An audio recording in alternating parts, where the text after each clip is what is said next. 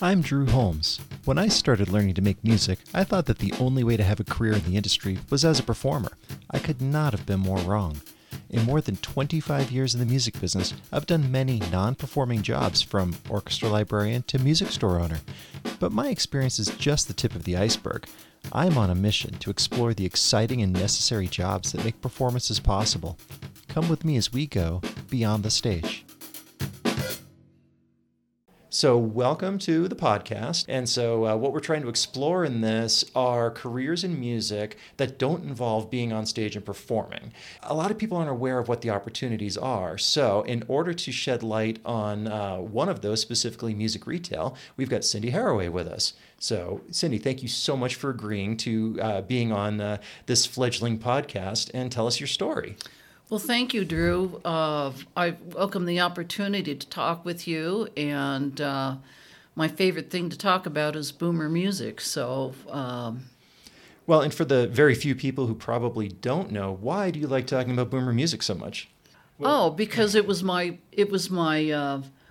was lucky enough to work my passion, and it didn't feel like work because it was my passion. So we're burying the lead a little bit. Cindy is the founder and the original owner of Boomer Music. So obviously I owe her a great debt of gratitude, being the one carrying that torch now.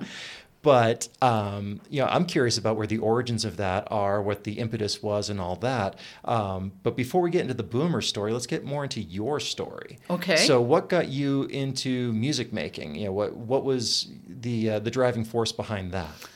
Well, I remember as a little girl, my dad was really into stereos and speakers and things, and he used to play records, and he played marches and all kinds of different music, and I just remember really loving to listen to the music, and it made me feel really good.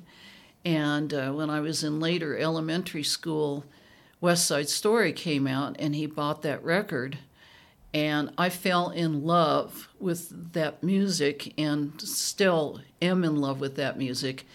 And I think I drove my parents crazy because I played it over and over and over and over and over and over. So that was really my first introduction. And then I was lucky enough to go to an elementary school with an outstanding music teacher named Marion Deal.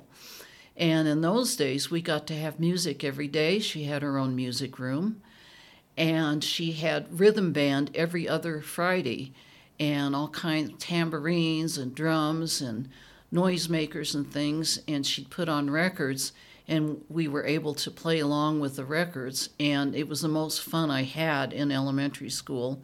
And she even got to the point where myself and another trumpet player, she had us go in the other room and write some music. And it's like, what? I don't know how to do this.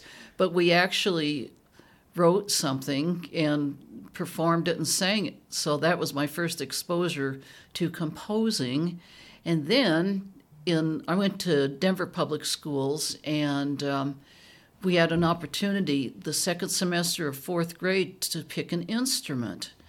And so I was really excited about doing that because you got to get out of class twice a week for, 45 minutes. And that was very attractive to me. And so we had an outstanding instrumental music teacher, and he had us try out instruments, but I wanted to play the trombone. Yeah? Yeah. And kind of a brassy kind of person, but... And what did you choose instead? Well, he looked at my teeth and everything, and he said, I don't think you're a good fit for that. You need to play something else, like a flute or a clarinet. And I thought, oh, okay. And I went home and told my mom, and she says, I don't know if you want to do clarinet. They have to soak reeds and all kinds of stuff. And to my knowledge, there was not a rental program to even do. And my parents, being very practical, asked the neighbor, and she had a flute and a clarinet in her basement. So I got to choose between that, and I'm very happy that I chose the clarinet, even with soaking the reeds and things. And it was really a beater instrument, but I absolutely loved it. We had a wonderful teacher, and I actually took private lessons from our school band director during the summer because it was a conflict of interest to do that during the school year. But I really progressed, and then after the end of elementary school, I've got to take from him year round, and my parents were generous enough to drive me clear across town to his house and pay for music lessons. And he was very strict, but he gave me an absolutely fantastic clarinet foundation. Then I got into junior high school and went to a junior-senior high school in the 8th grade, and they put me in the junior high band. And after first semester, the band director moved me up to the senior high band, and I got a wealth of experience and challenges, and it was fantastic for my progress. And of course, band was my absolutely favorite thing. All my friends were in band, and I would just be so happy after rehearsal. And we were on split sessions, and we started classes at 7 a.m. Ooh. And I am not a morning person, but tooting at 7 a.m. But by the time I got out of there at 7:45, I was just really happy and had a lot of energy. But I absolutely loved my band, and I was able to play in the full orchestra as well from 9th grade on, and that was a wonderful exposure and a wonderful band program. And we had a student teacher that came from Colorado State University when I happened to be a senior, and I got interested in Colorado State University, and my sister had gone there. And I thought it was a beautiful campus, so I ended up going to Colorado State University and majoring in music education. So music ed, that usually leads to being in a classroom. I always thought I would be a music teacher. You know, I would teach band, and I wanted to teach elementary school band because I was raised in the elementary school setting with that, and I thought that would be really great. And my favorite 4 years of my life was being in music school, and I got to play in the Fort Collins Symphony as a freshman. And while in college? While you were still in school? Yeah. Wow. And I got a scholarship, and I didn't even ask for one, and I went to the school, and they gave me one, paid for my whole education, not living expenses, but I had, they call it a full ride, but in those days, tuition was $300 a quarter. Sure. But so my school education was taken care of, which delighted my dad. And lived in the dorm for 2 years, and they had a new music teacher that came to town, and this kind of runs into this whole story. His name was Raymond George, and I'm still friends with him to this day. He lives in San Diego now, but we're kind of jumping the gun here a little bit. But that's okay. When I decided to start the store, I didn't know what name I was going to name it, and we'll get into the history of why I started it a little later. But I've thought, well, Fort Collins Music would probably be logical. Sure. I didn't want to name it after a woman's name. In those days, you didn't do that. And so I thought I need something near the front of the alphabet because I wanted to be first in the phone book. And I needed to decide in a hurry. And as the years went through in college, Raymond George, my wonderful clarinet teacher, he got a nickname of Boomer. And now, is the origin of that shareable for a polite audience? No. Okay. No, but we'll talk after. Yeah. But it was just it was after a joke kind of thing. But I thought, Boomer, it's going to be at the front of the alphabet, and I like the name. And I was really liked him, and he gave me a wonderful experience in college, and we became very good friends to this day. And so I named it Boomer Music, and it kind of backfired a little bit because people would call up and say Bummer Music or Bomer Music or whatever, and it was pretty humorous, but that's what it was all about. And his caricature is Boomer Music's logo, and I'm so happy that through, I think I counted 46 years now, I started the store in 1976, that you kept the logo and the name, and that means so much to me.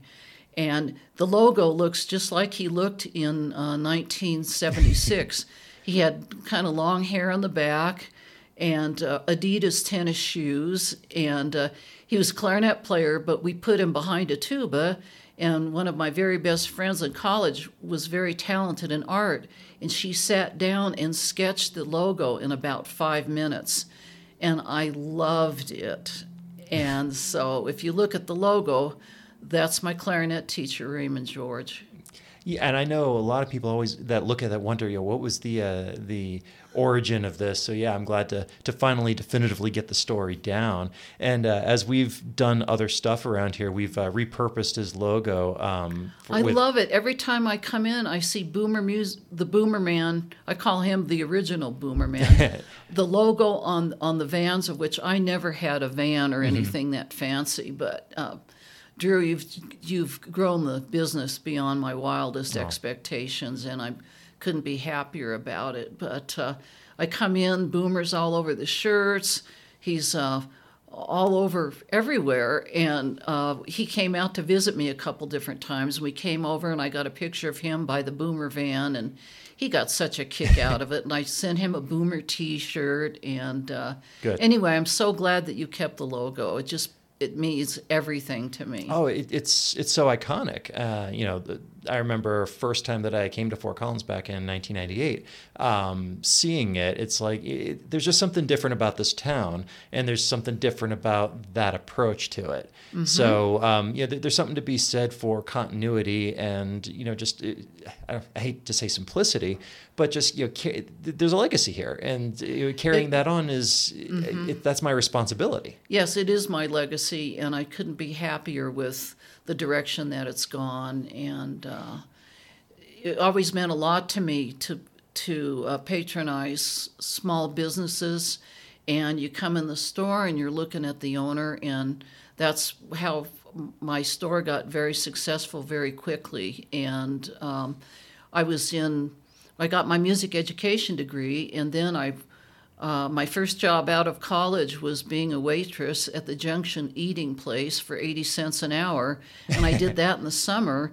And then this store, Arapahoe Music from Denver, put a store up here. Uh-huh. And oh no, letter A, that would be ahead of B. That's right. But I loved working there. I worked there for about 2 years, and then there was a big chain store that came in.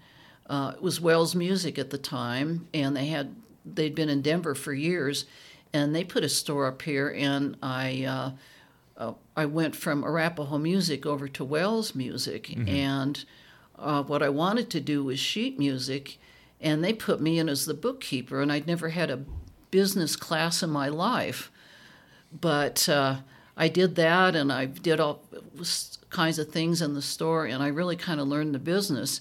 And the reason why I started my own business, because I got very frustrated with chain stores, and they had a general manager in Denver and all of this, and people would come in and they'd say, I want a B45 clarinet mouthpiece.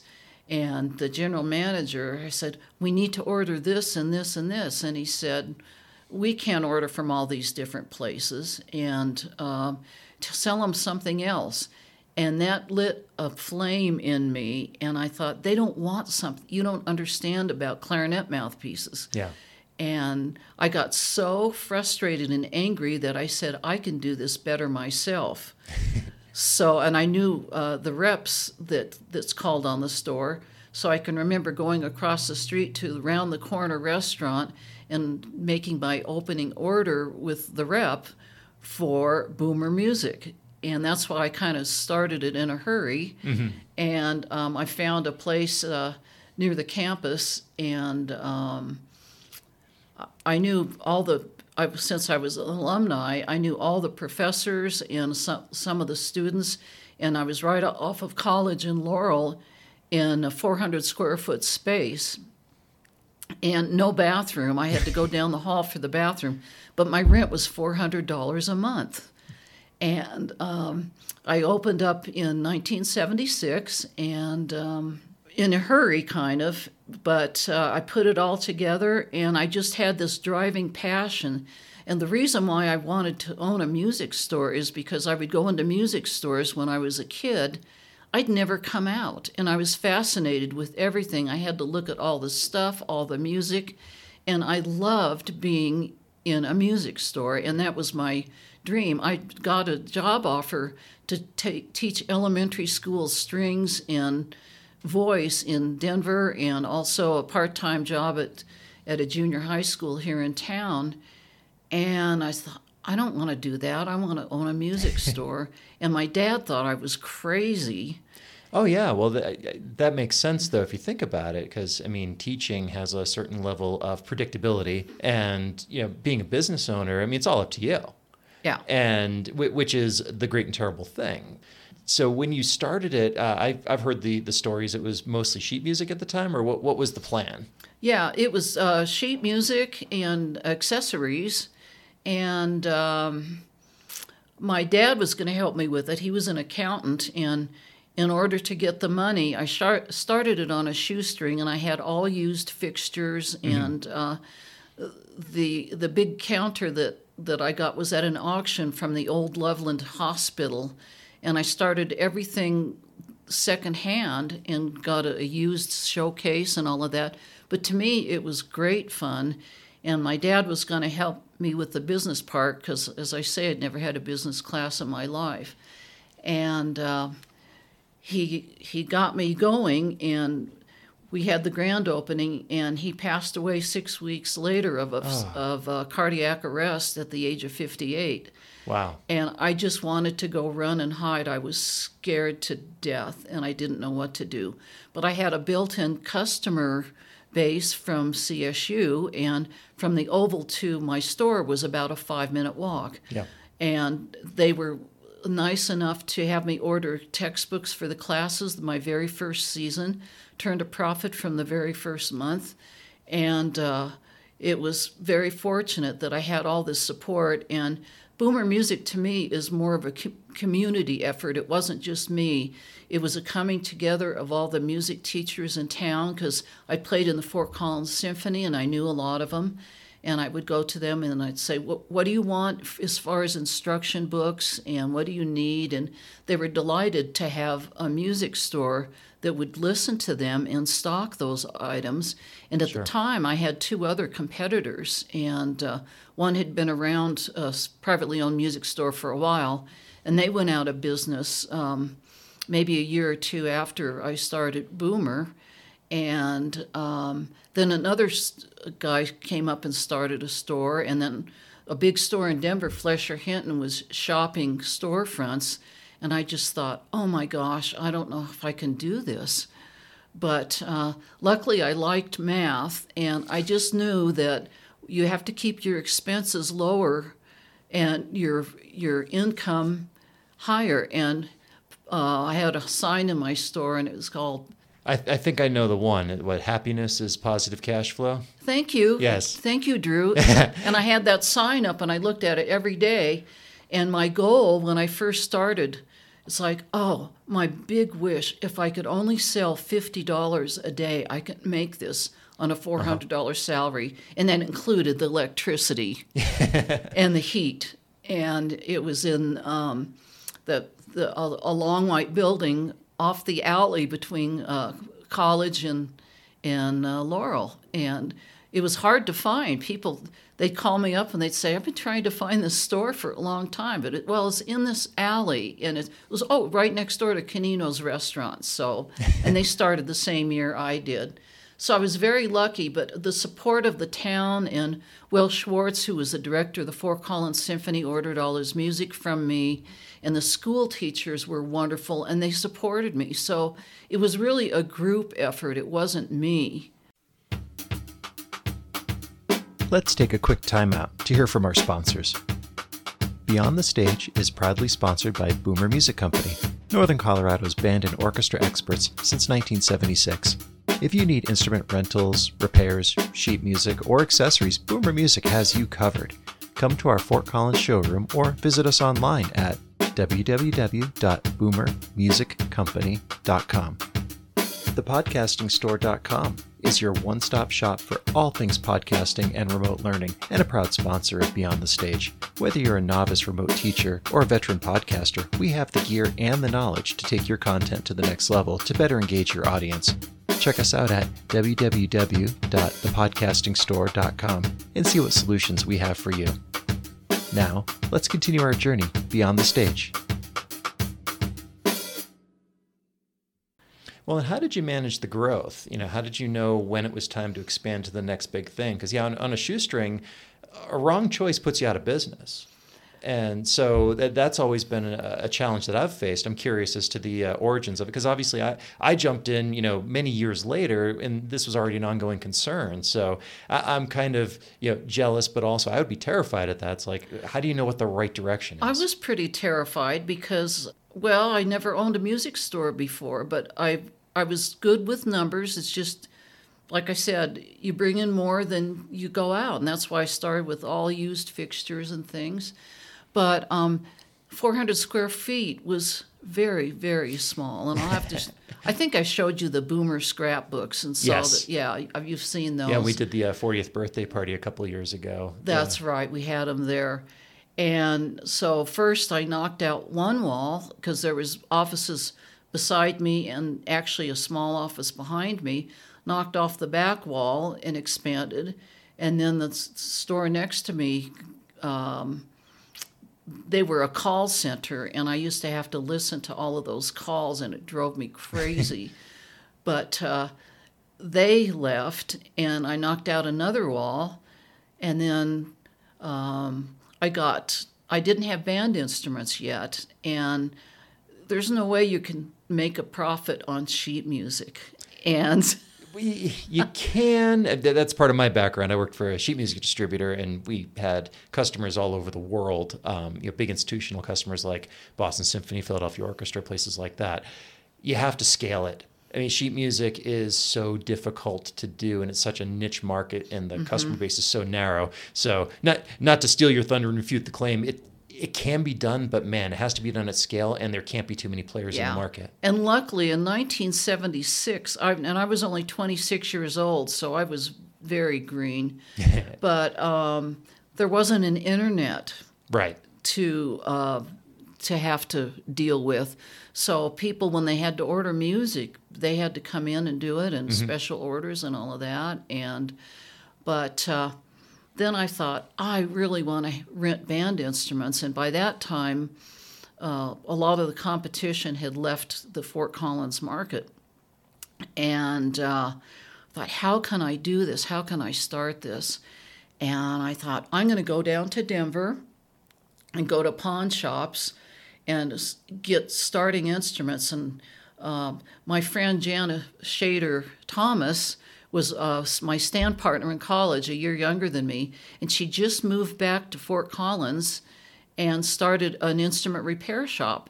So she went down with me to Denver to help pick out instruments, and she could fix them up. So we came home with about 20 instruments, and I started with used instruments and started my rental program. And then I really wanted a franchise, and I tried to get Yamaha band instruments. And, of course, I was a small dealer, and they really weren't interested. But good old Harold Stone, who was the LeBlanc rep, came up to my store, and we really hit it off. And he opened me up with my first large franchise, LeBlanc band instruments. And so I started ordering new ones, and that was pretty frightening and expensive. Oh, yeah. But the rental business took off, and after a while, I had almost no competition. The chain store across town was still in business, but we had a friendly rivalry, and but the rental instrument just exploded, and that is why I was so successful. And I loved turning on kids to music instruments. They'd come in at the time they would start in 7th grade, and they had a big summer band music program. And Fort Collins had one of the best public music programs in the whole state. They were always a very strong music town. So people started coming in and renting, and then if they could buy that instrument or they could do a step-up instrument, and sold them that. And from then on, it was very smooth sailing. But I just wanted to share my excitement of what music had done for me growing up and how wonderful it was, and to turn on these kids. And I saw them grow up from 7th grade through high school, through college, and beyond college turn into professional musicians. So I got to know so many of the students, and the kids and the CSU students really supported me, and all the teachers. I had all their method books and everything over at my store, so it just grew naturally. Then we got so big, and the storefront downtown, which was two storefronts wide, I moved down there and expanded into getting guitars because they would sell themselves. I wasn't really into guitars, but I put a Yamaha guitar up there, and So Yamaha was talking to you at that point. well, just for the guitars, but not the band instrument division. However, I used to go and hear the public schools perform at contests, and I loved to go sit all day. And I happened to meet the Yamaha rep, John Mills, and he lived in Greeley. And we hit it off, and he found out I had LeBlanc, and he opened me up to Yamaha. So the rest is history as far as that goes. So I got to meet those two reps, and the whole thing just exploded. And so then I needed more room. And I was basically a one-person store. Yeah, I was going to ask you about that. How did you handle staffing and help and scaling up? Because you reach a certain point where there's only so far you can go by yourself, and knowing when that moment is to expand has always been a challenge for me. How did you manage that? Well, first of all, I opened up at 10 o'clock because I'm not a morning person, and I had to put in my deposit from the night before at the bank. So, and as an aside, we still open at 10 o'clock now. Isn't it great? And it always worked for me. And so... well, we cater to musicians. They're still asleep. Exactly. Or on their way home from the bar. Exactly. But I did the whole thing, and then it got to be a little too much. And Bill Funky, who is an institution in this town, he was a vocal music teacher and a clarinetist at Poudre High School, and he had retired. So I had to come in on Tuesday afternoons so I could go to doctor's appointments, and I was open on Saturdays also till 1 o'clock. And so I was working 6 days a week. Yep. So I got an afternoon off on Tuesday afternoons, and that was pretty great. And then I got busier, and so the Azari family was very famous in town, the string players. Still are. Yes. And so Catherine Azari was a cello player, and she started working for me part-time, but I just pretty much was at the store the whole time for the whole time I owned it, which was 22 years. Yeah. And in the later years, I had a staff, but when I was downtown near College and Laurel, I had one helper. And then when we moved out south to Thunderbird Plaza, I found my dream storefront. And the parking at the old location and the dirt alley and everything, it just wasn't, I didn't have enough room. So I moved out there and opened up what I thought was a huge storefront. Yes. And got there, and then I went from one employee to probably 3 or 4, and they were all part-timers, and they were all customers from the store that had grown up, and I would hire high school people, and they turned out to be kind of my adoptive kids, and it was... Boomer has always had a family feel to it, and you have carried on that tradition, which I really appreciate. But I never had children, so it was my family in a way. Sure. But I felt so fortunate to work my passion. And they always say, well, if you work your passion, the money will come. And luckily, I was able to do that. Yeah, I mean, you do right by people. You get a good staff, and they, see what your vision is and really enact it and understand. You're here to add value. You're here to help people. That as long as you're doing that, that's a success. And I always tell the staff, I'm not worried about making a sale today. I'm worried about making the next one. Today we want to show people that what we can do. And do it and make them confident in us. And if we do that the right way, the rest of it really does take care of itself. Yeah, and I was probably very naive. I didn't have a business plan, and I borrowed $5,000 from my dad, and my mom said, "You dress up and you drive down to his office building in Denver, and you talk to him at the office." And so I drove down there, and I went to his office, and I said I wanted to borrow $5,000, and he was just kind of, "What for? Why are you going to do that?" and whatever. And I just said, I just have this. I just want to do this, and I wouldn't leave his office until he decided he'd lend me $5,000. Was it still uncommon at that point for a woman to be wanting to be an entrepreneur like that? Yes, and especially a woman music store owner. Okay. Same with high school band directors. You didn't find women at that time. Even when I was growing up, I loved jazz, but they didn't have girls in the jazz band. And so when I went to college, I got a group of ladies together, and we started our all-woman jazz band called the Mother Sounds. And we were horrible, but we had some fun and had a couple of paid gigs and all of that. But things started opening up at that time. So, and then when I moved out south, business exploded. And by that time, all of the chain stores were gone and all of that. Oh, and the population of this town was growing leaps and bounds at that time as well. Totally. And Totally. so, riding that wave has not been a bad thing. I mean, it's still happening now. Mm-hmm. This is an area that people are moving to, so it's not a bad place to be in business if you can manage it intelligently. Well, being that the strong music program and all the support, like I say, it's the support of the music community that I had is what I really loved. And the other thing about you, I think one of the questions that you maybe wanted to ask me was what surprised me most about being in retail music. Yeah, most definitely. The friendships I made with staff and with the community. I knew every musician in town. Mm-hmm. And the piano teacher started to support me. And to this day, I have wonderful friends, and they're older than me, and I'm pretty old right now too.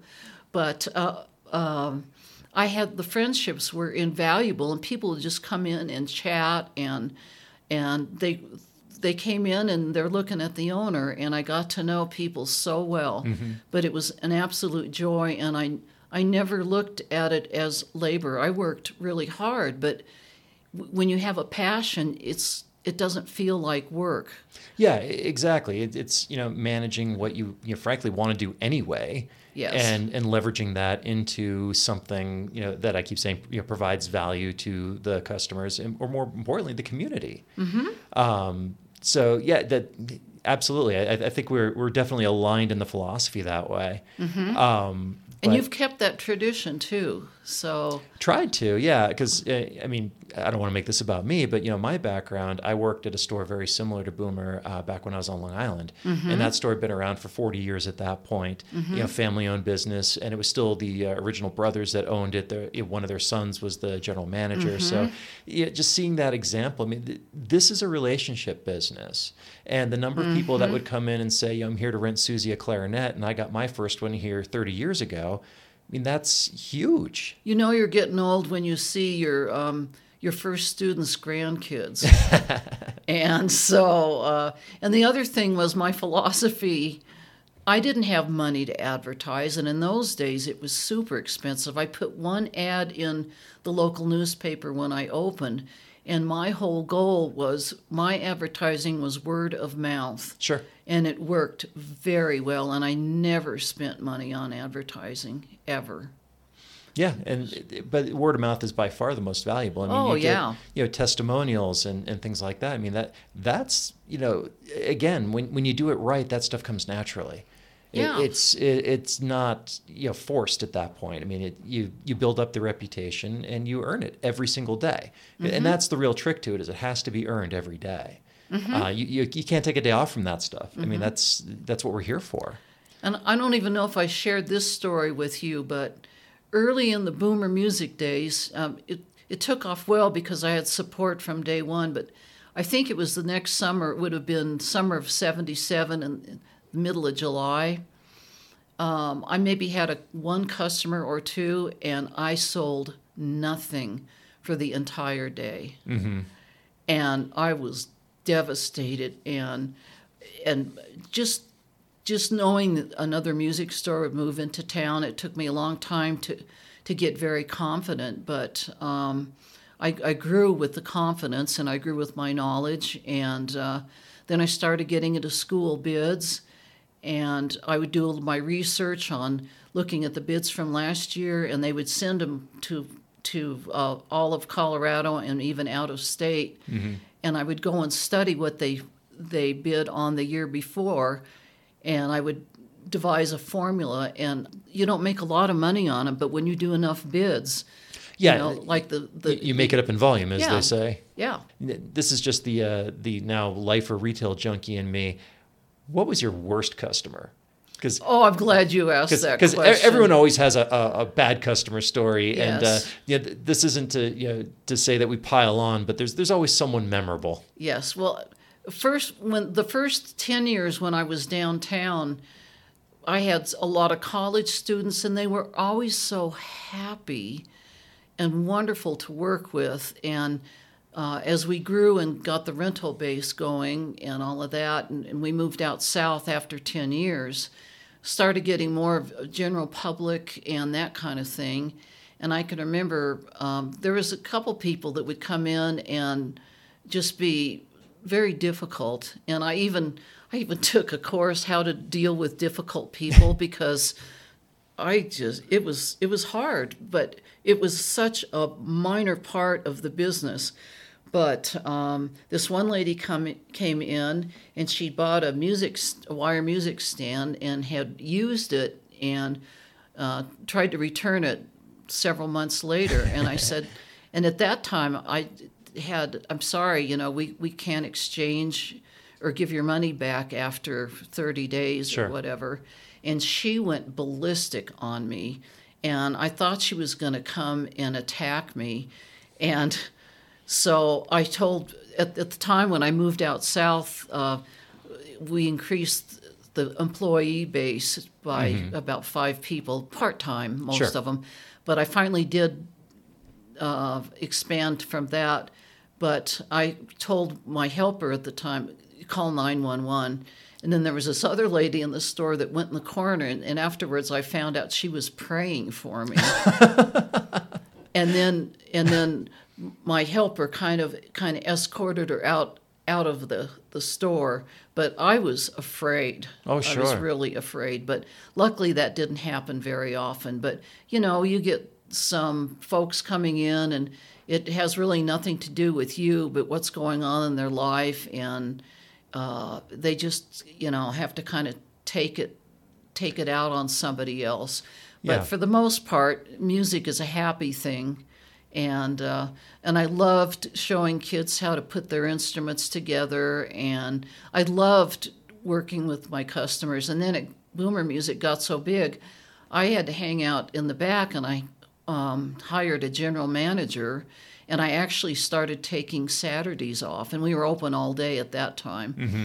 But I actually got Saturdays off after about maybe 12 years.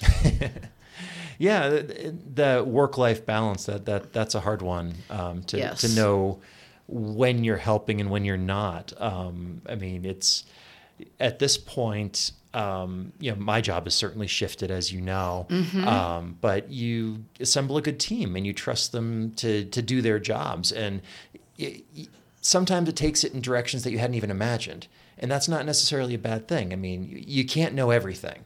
And so other people know something, and turn them loose and see where it takes you. And if you have to rein them in, so be it. But I'm glad that I'm kind of carrying on a bit of that tradition as well. Yes. That's kind of gratifying to hear. Yeah, and I didn't really. You'll enjoy this story. I didn't get a computer until the mid '90s, and to rent the instruments, I went on a 3-month minimum plan. And I hand billed every single customer with a pre-printed postcard, and I would write in what they would owe and mail the postcards every 3 months. And it was laborious. Oh, sure. And so, we didn't have the automatic debits in those days or anything. And I didn't even take credit cards for the first 6 months. That's how old I am. Well, and I'll let you in on the secret. We were still using index cards back in 2008. Oh, I'm glad you brought that up, because I started my store on a shoestring, and I needed stock cards, which is when I'd worked at the chain store. They still had stock cards, and they went to Denver, and so my mom was a Braille transcriber, and she would have mistakes, and I used her used Braille cards and wrote on the other side. That's how much of a shoestring I was on. I know how to live really cheap, or thrifty, I like to say. Very thrifty in the early days, and I was always a thrifty child, so maybe that helped. But I had a log of everything, and then if we sold the card by mistake, then my whole log was done. But we used those for years. Sure. And it was just hilarious. And I in my scrapbook, I still have a Braille card emeritus. And I also had an instrument that I rented it out. It was a Bundy oboe, and I probably owned it for 15 years in my rental fleet. And people would start on it, and then they would come and get an upgrade oboe. And that one oboe earned me more money than any rental. And I called it my oboe emeritus. And then finally somebody bought it, and I was just kind of sad. Yeah, when I first started, we had a cello that was that way, and we could tell it was one that had come from a Disney orchestra at some point, because it had a little Mickey Mouse G clef on the tailpiece, and that sucker kept coming back, like, man, how much money has this thing made? Yeah. And it eventually, I don't know what happened to it, eventually it dropped out of the rental pool one way or another, but yeah, you definitely have those instruments that are very good friends to you. Very good, very good. So, 1976, opening the store. Day one, you unlock it at 10 o'clock. What's going through your head? Scared in some ways. And it was funny because in 1976, in July, we had the Big Thompson flood, which was a devastating flood. Yes, I've read about it. Yes, it hit Loveland, and at the time I lived in Loveland and all of that. And I started my opening order, and I was getting UPS shipments to my house. Oh. But it was a very frightening time, and things didn't get back to normal for a long time. But I opened the store, and my dad got to see the store, and that was nice. And my mom had kind of an opening party, and the Chamber of Commerce came out and did a radio interview with me. I was not really wanting to do that, but it was good publicity. Oh, very much, yeah. And it wasn't the first day, but the first day I opened it, it's like I've worked really hard, and I found my dream store, and just was thrilled. This 400 square foot store. But I loved it from day one. But after my dad passed away, I was just plain scared. I wanted to run. Luckily, I found a friend of my dad's helped me a little bit with the books for a little bit of time. Sure. And people thought I was crazy. Even one of the professors at CSU, I told him I was going to open up a music store, and he looked at me and he said, "You're going to lose your shirt." It was an old band director, but the rest of them. But didn't that motivate you? Oh, totally. Yeah, exactly. Like, watch me. Just watch me. Thank you for listening to Beyond the Stage. If you have ideas for future episodes or work in a non-performing role in the music industry and would like to tell your story, please contact me at drew@boomermusiccompany.com. I'm Drew Holmes. Thank you for listening as we explore careers in music beyond the stage.